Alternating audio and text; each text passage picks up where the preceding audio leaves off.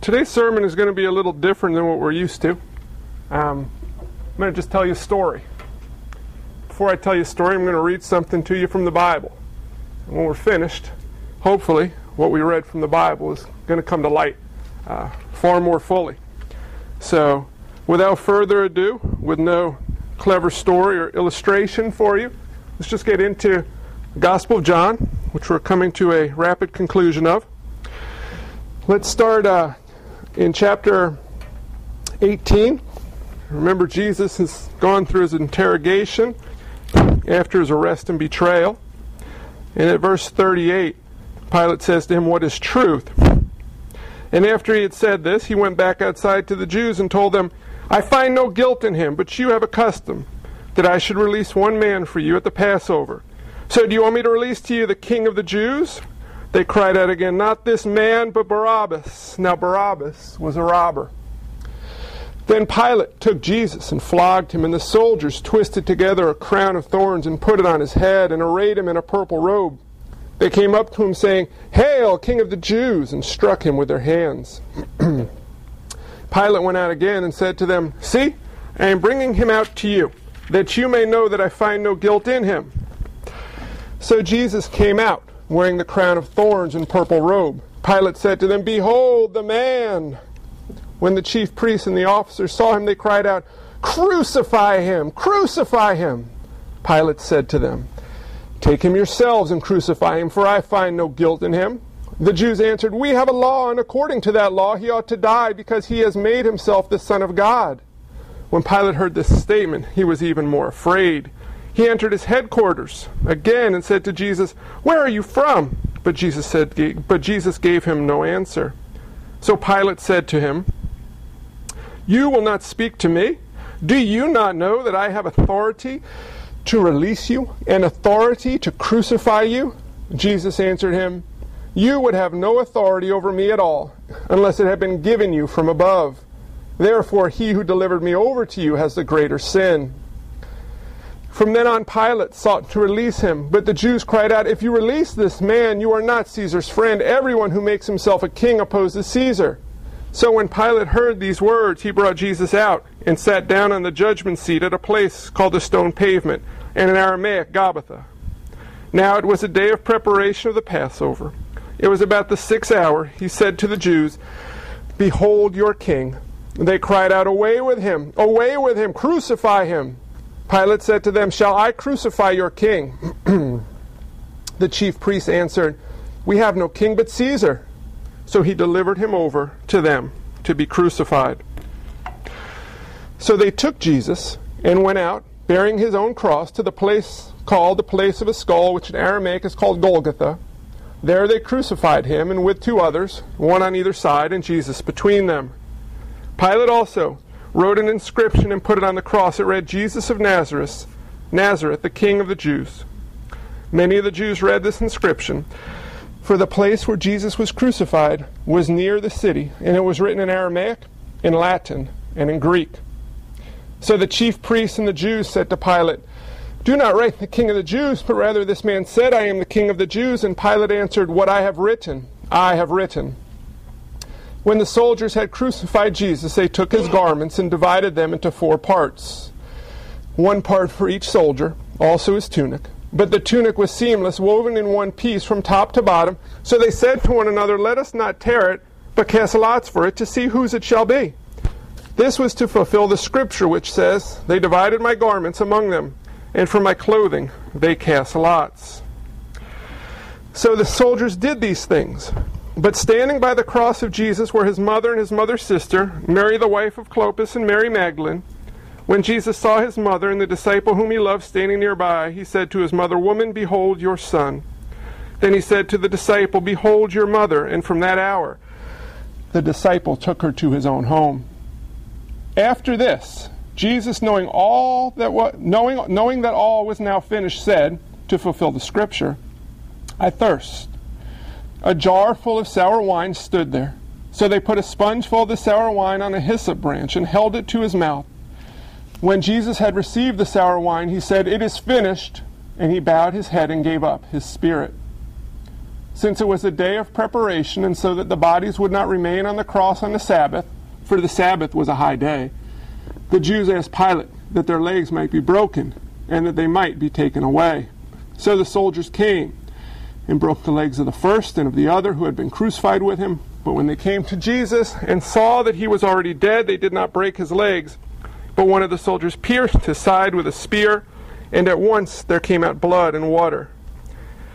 He who saw it has bore witness. His testimony is true, and he knows that he is telling the truth, that you also may believe.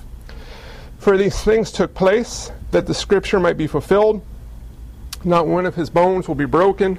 And again, another scripture says, they will look on him whom they have pierced. It's Jesus' crucifixion. Now, I sometimes look at Facebook. How the heck is he talking about Facebook after that? I've decided many times and had to refrain that to almost every post I see on Facebook, I could just write, so what? You know, I've slowly, there's this little tool you can use to not see the posts of people you really don't care to see. I have very few people's posts that come by. People write, went to lunch with my dad. So what? Kids woke up grumpy. So what? I don't write so what because I don't want to be defriended by any more people. But ultimately, so much of what people put out there, you just write so what, right? Now, that would be sacrilegious to say so what about Jesus dying on the cross, wouldn't it? So we don't ask. But so what? Isn't being a Christian about believing in Jesus, trusting in him, turning your life over to him? But the cross? Can I ask? So what? What's the big deal? Does it really matter? What I want to do is tell you a story. I want to ask you to use your imagination with me a little bit. And what I want to do is time travel. We're going to go back to the story. So what I want you to do is stop and imagine that you've gone back in time 2,000 years and you find yourself in a prison cell. You're below ground. It's dark. It's a stone prison cell. Floors, walls, ceiling, stone, almost pitch black. No natural light coming into this except for the tiniest spots. Hay, straw in a corner, 2 buckets. Squeaking noise of mice running around. And all of a sudden you hear shackles move. And you look over in the corner and there's what looks like the shape of a person. And the shackles move some more and 2 legs stick out. And a body gets up. He can't stand all the way up because the ceiling's not high enough, but he stands up as far as he can, and his hair is a mess, and his beard is disheveled, and he's grimy and dirty yet pasty white, just moaning. He doesn't speak. Oh. He tries to stretch his body as best he could, and we're standing in the cell looking at this man, and we look closer at him, and he looks scared to death. And we don't understand what's going on. We don't understand who this is. Frankly, we don't know how we got here. We were at church 2 minutes ago. Now we're in a prison cell. And now our ears kick in. And we hear this horrible, angry, riotous noise coming into the cell. What is it? And we listen a little more closely. Crucify him! Crucify him, we hear. Where's it coming from? What is that noise? And we look back at the man, and he's shaking a little bit at this point. And what happens, we realize, is this man is named Barabbas. And he's thinking, no one knows my name. You understand, Barabbas isn't the guy's birth name. Barabbas means son of a father. It's like John Doe. We don't know Barabbas' real name, but we see him in a cell, and Barabbas is shaking because he's been here a while. He doesn't know what's going on. He hears a crowd screaming, crucify him, crucify him. And right before that, he heard Pilate shout his name to the crowd. He heard, shall I release Barabbas? And the crowd, all he hears is, crucify him! Crucify him! The man's in the cell because he's an insurrectionist, a murderer, and a robber.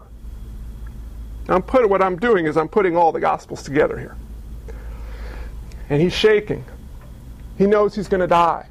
There's no hope left. And we're looking at him as he sits back down. And then footsteps. but not just two.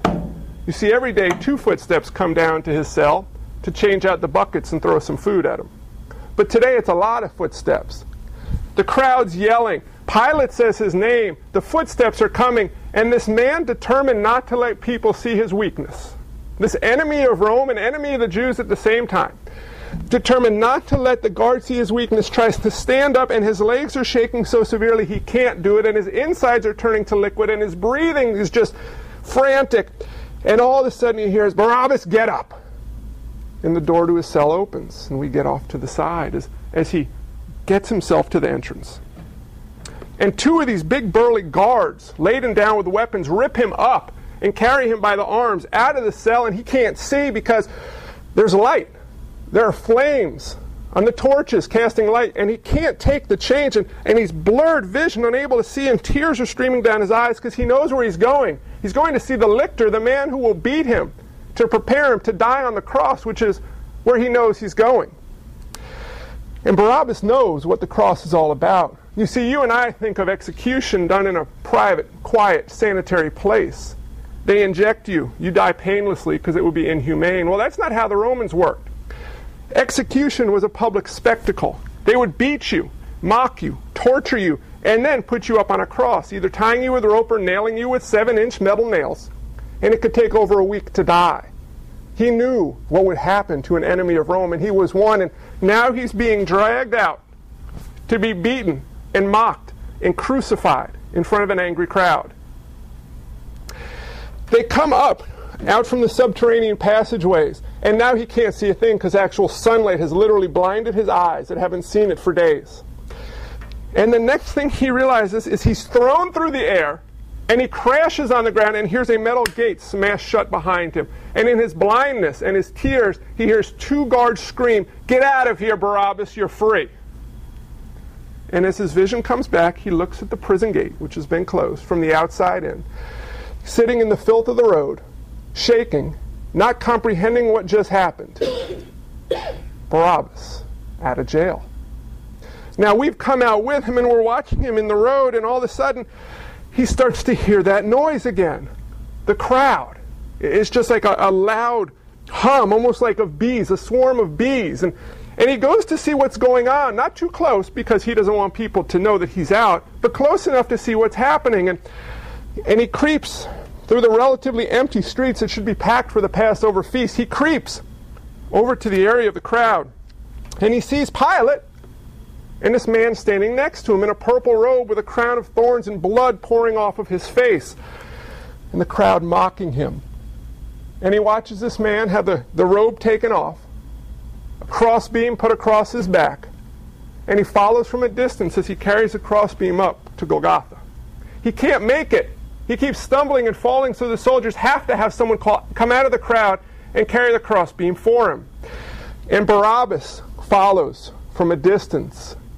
And when the man gets to Golgotha, Barabbas sits down, and he sees a crossbeam laid down on the vertical post on the ground, and he hears a horrendous sound of the nails and the metal hammer smashing them, and the groans of pain from when they drive through the body. And when he watches the vertical beam elevated, he shudders, because he sees not the man in the purple robe, but he sees himself on that cross. That cross was prepared for Barabbas. He knew he was going to die on that cross, and he sat down on the ground. He couldn't stand anymore, and for hours he watched a man hang on a cross that was made for him. He was so focused on that cross, he didn't notice that the earth shook violently. He was so focused on that cross, he missed the fact that the world was darkened for 3 hours at high noon. He was so focused on that cross, he didn't hear people running around screaming that the curtain in the temple had been torn from top to bottom. Barabbas, sitting in the dirt, looking at the cross. Let's leave him with his thoughts for a moment. How about you? What do you see when you look at the cross? What do you think about when you look at the cross? What's the big so what about the cross? That's something that most people struggle with. Some people, like Jesus, they think he was a great teacher. Some people like to associate with Jesus. Some people try really hard to follow Jesus. But if we don't have the so what of the cross down, it's going to all be for naught. So what? Barabbas, an enemy of Rome, deserves to die. No one disputes that. You may not like the way the Romans structured their law, but the law was a law.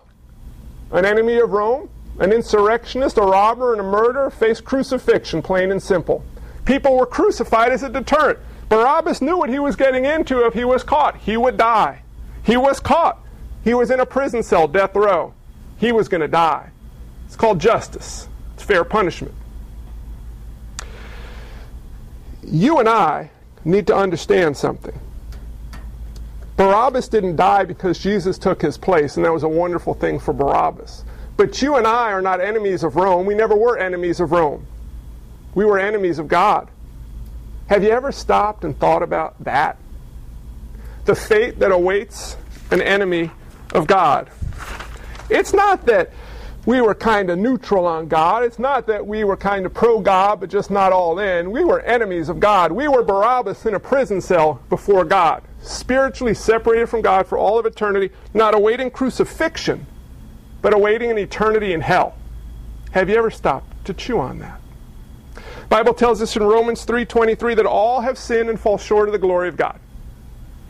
James 4:4, we're given the distinction between friends of the world and friends of God. A friend of the world is an enemy of God. Romans 6:23, the wages of sin, you know what they are? Death. But the free gift of God is eternal life in Christ Jesus.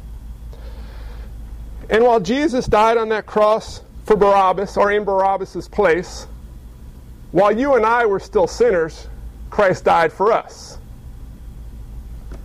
But don't miss this. That prison cell that Barabbas sat in was far more disgusting than I could explain. The emotions that went through Barabbas' mind as he awaited his certain crucifixion, we can't really fathom. The pain and suffering and the humiliation of the cross, we have nothing to relate that to in our culture. As Barabbas was taken out and set free, the sheer inability to comprehend the sway from certain death to certain life would have just been mind-boggling to him. How could he comprehend? He was going to die, but now he will live. Why? What did he do? Who was this guy that went on the cross for him? Apart from Christ, you and I don't face a prison cell like that. We face an eternity separated from the grace, love, mercy of God and the perfect fellowship of God. Now, you can't come up with anything more horrendously horrible than that. If you can think about how great and awesome and wonderful heaven will be, hell's the exact opposite. You can't comprehend how wonderful heaven will be. You can't comprehend how horrendous hell is. And the choice is, we didn't have a choice, is what I mean. The destination was going to be hell. We were condemned. We were enemies of God. We had sinned. A just and holy God must carry out his justice, and there we sat in our prison cell. And we live in a world of people playing in prison cells. And when we see nothing different, we kind of like our prison cells. We make the corner of straw cozy. We get used to the prison fare. We like the company that people we're sitting with. We don't want to see the light from the outside. It might hurt our eyes, and we frolic and play in our cell, and we pretend we're not even in a cell. We think we're in paradise. If Barabbas went back to the prison, I don't think he'd climb back into his cell real cozy, but we'll talk about that in a moment. When Jesus approached his crucifixion, you'll know from reading all the gospel accounts, he approached it with some angst. Luke tells us that he sweat blood, he sweat with drops like blood. There was blood possibly mixed in with his sweat from the stress he was under. Remember, though, a few weeks back I shared one of the disciples was crucified, was up there for days, and over those days proclaimed the gospel. Right? So how do we have disciples who are going up onto their cross without sweating blood and freaking out, but Jesus just can't seem to hack this? There were times where upwards of 500 people a day were crucified. This was not some unique experience for Jesus. This was the most common way of execution in the empire. What happened? Did Jesus kind of wimp out at the end? Oh, it's going to hurt. No. You know what Jesus was struggling with? Do you know what Jesus didn't want to have to face? It wasn't the cup of the crucifixion. It was what would happen to him during the crucifixion. And you know what that was? His perfect fellowship with the Father was broken for a period of time. And that is what he struggled so much with having to accept. Now, if Jesus struggled with accepting that, even for a period of time, can you stop and chew on what it must be like to be separated from the perfect fellowship of the Father for all of eternity? You can't, can you? It is more horrendous than our minds can comprehend. But we don't have to live that way. That's the amazing thing. That's the so what about the cross. We live in a time when most people don't know so what, but nobody's going to ask you so what. There are certain questions that we're conditioned to not ask. I learned this as a young kid. I've told you about when I was in Hebrew school asking, why don't we believe in Jesus? You don't ask that in Hebrew school. Bad question. Because we're Jewish. Okay. Maybe for everybody else that worked. That didn't work for me. I've never been a conformist. I've always asked those uncomfortable questions. They've cost me dearly over time. But they've also given me rewards beyond measure. I was the fool who asked, so what? Jesus died on the cross. How do you even know? And if you could know, so what? We've got to ask that question. Because if we don't know so what, it's not going to matter much to us, is it? Now back to Barabbas. Let's go and join him in the dirt, looking up on Golgotha. He sees Jesus pierced with a spear. And out comes blood and water. What happened was they hit the heart sac. And when a body was dead, liquid that looked very much like water settled. Blood comes out, the water comes out, there's your sure sign of death. Jesus was taken down. He was taken away to be buried, but Barabbas stayed there. And he watched as the cross was lowered down, and he saw the blood drying on the beams, and he just stared. And he thought back, not too long before that moment, they gave Jesus a drink on a sponge.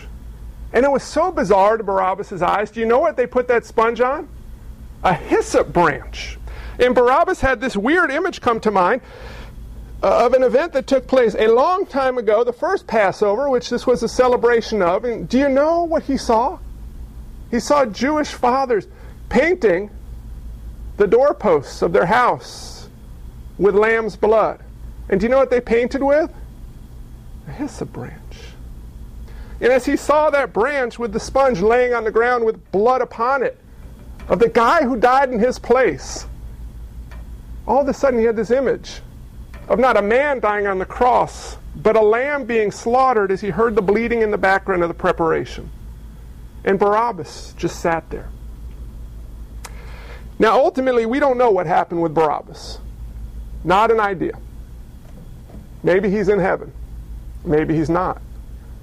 But I can make a bold assumption of what he didn't do next.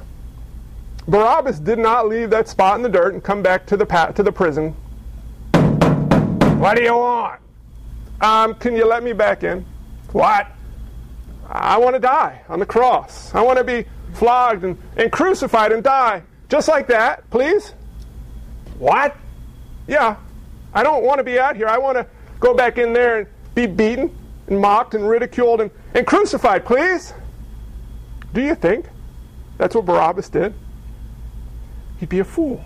Of course he didn't do that. Well, here's what Jesus did. He came down. We've read of his life for the previous 42 weeks in the Gospel of John. We have seen him in the beginning. We have learned that he is eternal. We saw him turn water to wine and heal people and restore sight and bring sight back and teach and meet with a Jewish leader, a teacher of the Jews under cover of darkness. We'll see him again next week. We've seen him come and dine with sinners. We've seen him rebuke the religious leaders. We've seen who Jesus is up to this point. And now we see him with Barabbas on a cross, killed. Why? So what? It's what he came to do. For you and I to understand what's so awesome about being a Christian, what's so awesome about being called a friend of God, we have to understand who we were apart from Christ. We can't get excited about our faith. We're going to go out and share our faith like this. Yeah, so I know the stuff intellectually down pat. Jesus really lived, really died. I can prove it to you. And you have to believe in him to go to heaven. You want to believe? And people look at us, and they're usually a little kinder with their words, but they're not going to say, so what? They go, oh, I'll think about it. What do you want a piece of that for? Well, what's so awesome about that? Where does the joy come from in our lives? Well, it comes from starting with the beginning. You and I were rotting in a prison cell. We're so blind and deaf we didn't even know it. And then God came down, took on the very form of a man, lived in time amongst us, lived a perfect life, and died on the cross because he took our place. Do you understand that? I think one of the reasons we don't is we don't spend enough time sitting next to Barabbas looking at the empty cross. I think one of the problems we have is we're so busy going through life that we don't focus where we should focus. Behind us, somewhere in the distance, where we never turn around to look very often, is an empty cross and an empty tomb. But we're so busy pursuing our stuff that we fail to stop and slow down and think. Maybe this week, maybe every week, maybe every day, we should dedicate some time to sitting down next to Barabbas and think about where we were apart from Christ, what our fate was, and why he did what he did. And then it gets even more amazing. Why would he do that? What does that mean? What do I do as a result? When you understand what it is you have been freed from, not captivity until the day of your physical death, but eternal separation from God, not freed to live out the remainder of your days, but freed for all of eternity, and not just freed, restored to a proper relationship with God, forgiven of all your sins, indwelt by the Holy Spirit, able to call Jesus, who was your enemy, a friend because he first called you friend. This begins to get mind-boggling.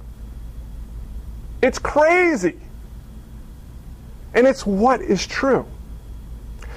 The more fully we reflect on that, the more fully we understand that, the more unable we will be to trust and rejoice and love Jesus.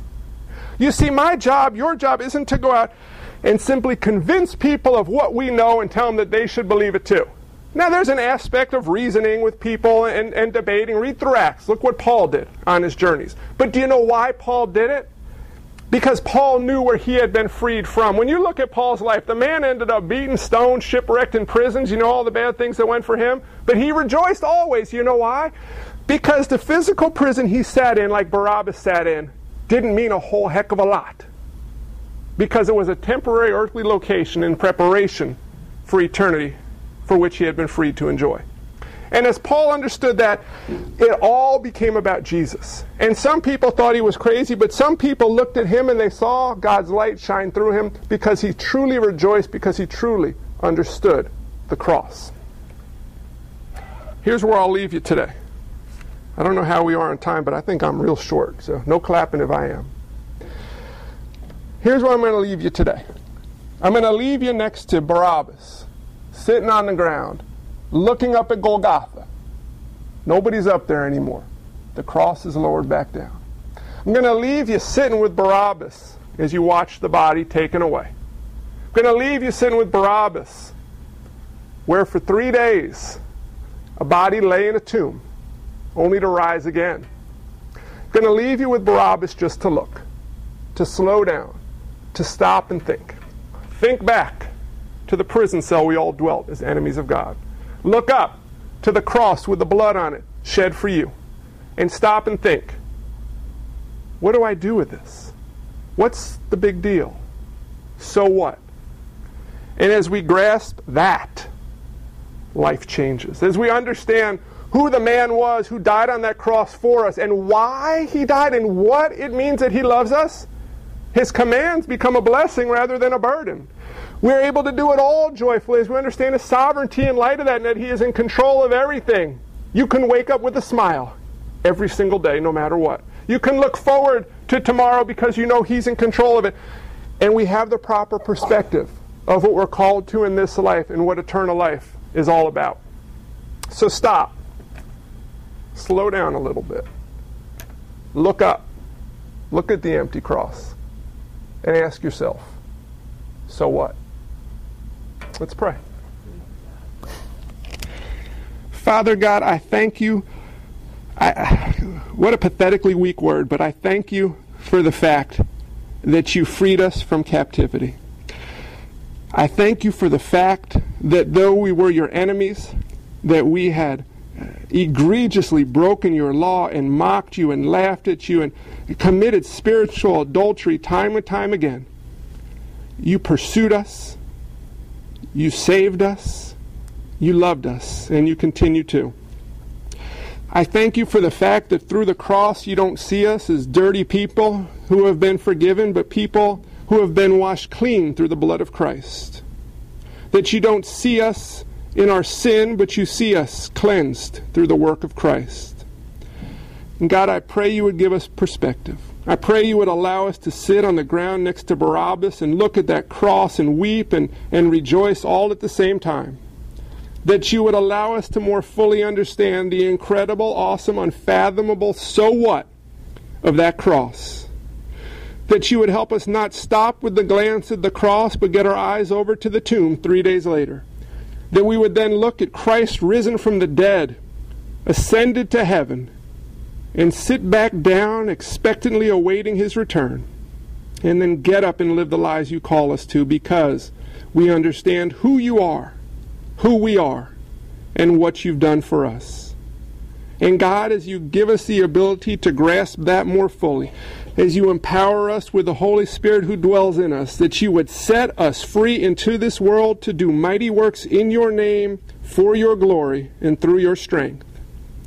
But God, start with us on the ground with Barabbas before the cross. Help teach us. Help counsel us. Help us understand. So what? In Jesus' name we pray. Amen.